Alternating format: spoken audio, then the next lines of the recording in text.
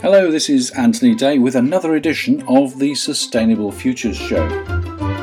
Free energy, yes, we'd all like that, wouldn't we? I seem to remember in the 60s, yes, I'm old enough to remember that, people talking about electricity that would be too cheap to meter. It was fusion energy, and it was going to be made from seawater. This week I went to a presentation by Dr. Roddy Vann of the University of York, who explained that this was still possible, and also explained why we haven't quite got there yet. Our current nuclear power stations use nuclear fission, which is basically splitting the atom. Nuclear fusion involves bringing atoms together. Roddy Vann explained this much more elegantly, and had a couple of experimental rigs on the stage to demonstrate not actual fusion, but important principles. Both fission reactions and fusion reactions generate vast amounts of heat. The difference with fusion is threefold. First of all, it's safer, because the reaction cannot run away and cause meltdown, such as happened at Chernobyl and 3 Mile Island. Secondly, it is relatively environmentally clean. It creates far less radioactivity, and therefore decommissioning is simpler because the radioactivity in components declines to little more than background level in only about 100 years. This compares to tens of thousands of years for the residues from fission reactors. Finally, there is an abundant source of fuel because deuterium can indeed be extracted from seawater. We were also told that the amount of lithium in a mobile phone battery, when used in a fusion reactor, could provide the energy for an individual consumer's whole lifetime. Given that fusion experiments have been under development since the 1960s, why have we not yet achieved success? One reason is that there are undoubtedly serious technical challenges. A fusion reactor is a highly complex unit, and the extreme temperatures generated mean that whatever materials are chosen, they're rapidly damaged. The other reason is the cost of the project. The JET, or Joint European Torus, has been in operation near Oxford in the UK for some time. The next project, known as ITER, ITER, is under construction in the south of France. It is vastly bigger than the JET. It stands 29 metres high and is the largest science experiment ever. I wrote about this project in my book in 2007. Will Climate Change Your Life? Still available from all good bookshops, but I don't recommend you buy it as it's very out of date. Anyway, at that time the budget was €5 billion. It is now expected to cost about €20 billion to construct and to operate for a 20-year period. This sounds a lot of money, but ITER is a joint project between China, the EU, India, Japan, Korea, Russia and the United States. They all recognise that there is an urgent need to find new sources of electricity, and for them €20 billion is a mere drop in the bucket. Apparently, if there was a 10-cent surcharge on every gallon of petrol sold in the US, this would take only 6 weeks to raise enough money to fund the project for its full 20 years. Sadly, and worryingly, the politicians in charge of the purse strings don't seem to appreciate the urgency of the energy crisis. Crisis? What crisis? As a former British Prime Minister is supposed to have asked, just weeks before his government collapsed. He didn't say it, but it was a good headline. He wasn't talking about an energy crisis. Roddy Vann was talking about an energy crisis. And so was Lord Redesdale, parliamentarian and chief executive of the Energy Managers Association, when he spoke at a recent meeting of the North West Sustainable Business Quarterly. Redesdale told us that energy was not very interesting, but about to become very interesting indeed. In his view, the collapse in the oil price is a battle between the Saudis and the Canadians.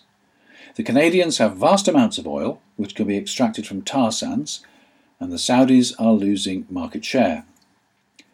Oil from tar sands is extremely expensive to produce, so the Saudis have pushed down the world price by increasing production, and this has not only hit the viability of the tar sands, but has put the future of the planned pipeline from Canada to Texas, the Keystone XL, in doubt, and bankrupted a number of American fracking operations as well. When the dust settles, expect oil prices to rise by at least 25% within the next 12 months. As far as electricity supply in the UK is concerned, we have a problem. We have insufficient generating capacity because our aged nuclear plants and our old and dirty coal plants are coming to the end of their lives and have to be closed down. Last winter, which was not a particularly harsh winter, the safety margin between the demand and the supply of electricity came right down to 1%. You can't build new power stations overnight, so the outlook for next winter is very worrying. You can install wind power relatively quickly, but the present government seems to have an ideological objection to it. Maybe because of their obsessive commitment to fracking. Local Government Minister Eric Pickles has called in all recent planning applications for wind turbines so that he can make the final decision. And he's done this whether there is local opposition or not. Are we going to fall back on fracking? We were told that US fracking has achieved a zero return, and with a collapsing oil price this can only get worse. Typically, over 80% of all the gas recovered from a bore comes out in the first year. The only option then is to go and drill somewhere else. This won't be popular in the crowded UK, even in what the Westminster politicians call the desolate northeast. Not that that applies, because there are no potential fracking sites there, they're in the northwest. If there's going to be a shortfall of supply, suppliers may use premium peak time pricing to control demand. Even that may not be enough to avoid blackouts or brownouts. What effect will that have on your business? Can you afford higher energy prices?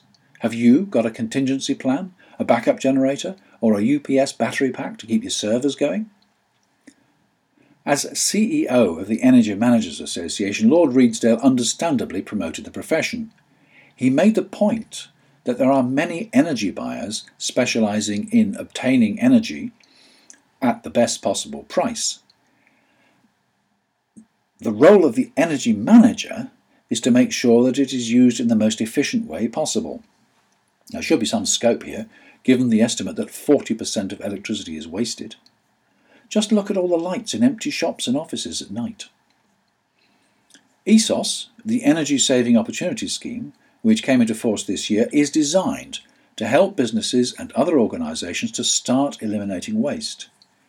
It's likely to be introduced on a softly basis for the first year, but the legislation has teeth, £50,000 fines, and defaulting organisations will probably not be given a second chance.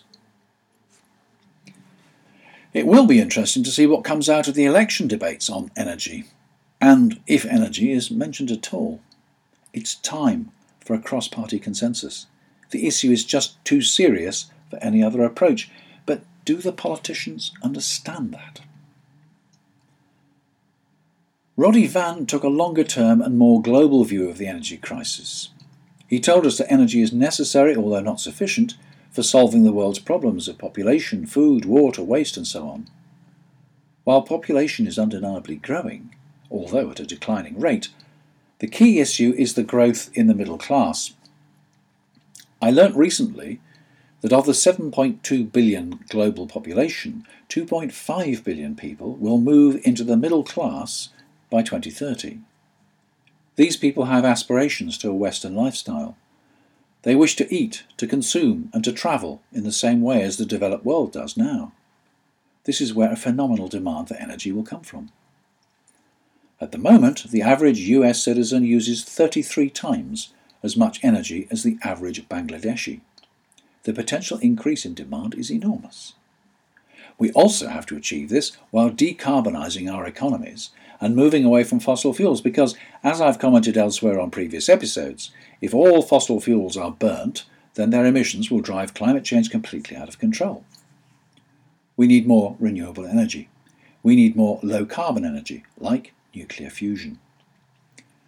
We will probably also make significant energy savings by moving to electric cars in the relatively near future, and I'm going to devote an episode to that in a few weeks' time. Already models are available with a range of up to 300 miles. Electric cars can be recharged at motorway service areas, and it takes only 30 minutes, a coffee break, to restore 80% of the charge. In future, Cars plugged into chargers could return small amounts of power to the grid in times of peak demand. A very small amount from a very large number of cars could smooth the peak and avoid the need for massive power stations to be kept idling in case demand surges. One interesting statistic that Roddy Van quoted was that the design of the national electricity grid depends on our favourite soap operas. The cost of electricity is determined more by the cost of the grid infrastructure than the cost of the electricity itself. When EastEnders comes to an end, or Corrie reaches a commercial break, viewers rush out, put the kettle on and make a cup of tea. This surge in demand defines the capacity of the cables installed by the national grid. It means that the commercial cost of electricity during those 2 or 3 minutes is 12 times the normal rate. It means that we have to import electricity from France in order to meet the peak. People blame the BBC for all sorts of things. It's clearly responsible for the energy crisis as well. Please don't write all this off as more gloom and doom. If we can foresee problems, we can plan solutions. Something as simple as a backup generator or an uninterruptible power supply is a good start. It's important to implement the type of energy audit required by ESOS and find ways of managing and reducing your energy consumption. Because, let's face it, energy is going to get more and more expensive and probably less reliable. I told you not to bother buying my book. Here's one you should read. Sustainable Energy Without the Hot Air. Written by David Mackay, former Chief Scientific Advisor to the UK Government. You can buy it from your favourite bookshop or